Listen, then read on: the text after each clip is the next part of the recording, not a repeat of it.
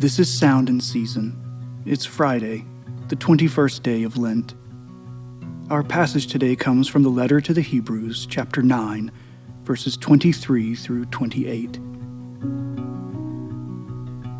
Thus it was necessary for the copies of the heavenly things to be purified with these rites, but the heavenly things themselves with better sacrifices than these.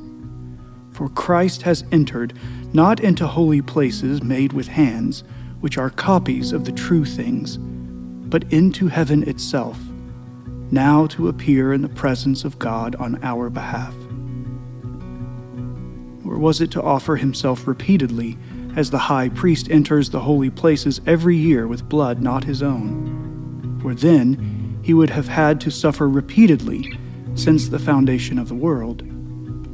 But as it is, he has appeared once for all at the end of the ages to put away sin by the sacrifice of himself. And just as it is appointed for man to die once, and after that comes judgment, so Christ, having been offered once to bear the sins of many, will appear a second time, not to deal with sin, but to save those who are eagerly waiting for him. Consider how it felt as pandemic-era protocols were finally starting to relax. Gathering with people once again, eating inside of a restaurant, going to concerts, even shopping in a grocery store. It all felt so strange, almost like breaking the law.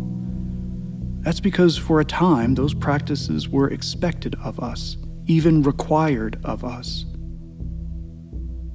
To an Israelite person who was raised their whole life taking physical offerings to priests on a daily basis, to suddenly not take those sacrifices, and to not see a high priest physically in front of them, doing the required rituals for atonement, it would have been terribly strange, even distressing.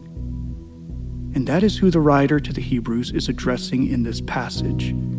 He's seeking to instruct and to comfort the listener that Jesus Christ, our perfect high priest, has offered himself as our atoning sacrifice once and for all, to bear the sins of many.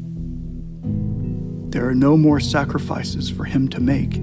He does not have to stand around the temple any longer.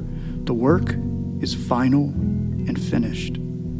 And because Jesus has completed his atoning work with his singular sacrifice, he is no longer occupied with the priestly works of purification inside of a temple. Not only that, but the temple was just a shadow, an earthly copy of the true Holy of Holies in heaven, that is, with the presence of God the Father. And that, the writer reminds us, that is where Jesus is right now, in the presence of God the Father Almighty, and he is there on our behalf. Lord, hear our prayer, and let our cry come to you. Let us pray. Almighty and everlasting God, blessed be the Father of our Lord Jesus Christ, for according to your great mercy, you have caused us to be born again to a living hope through the resurrection of Jesus from the dead, to an inheritance that is imperishable, undefiled, and unfading, kept in heaven for us. Guard us by your power.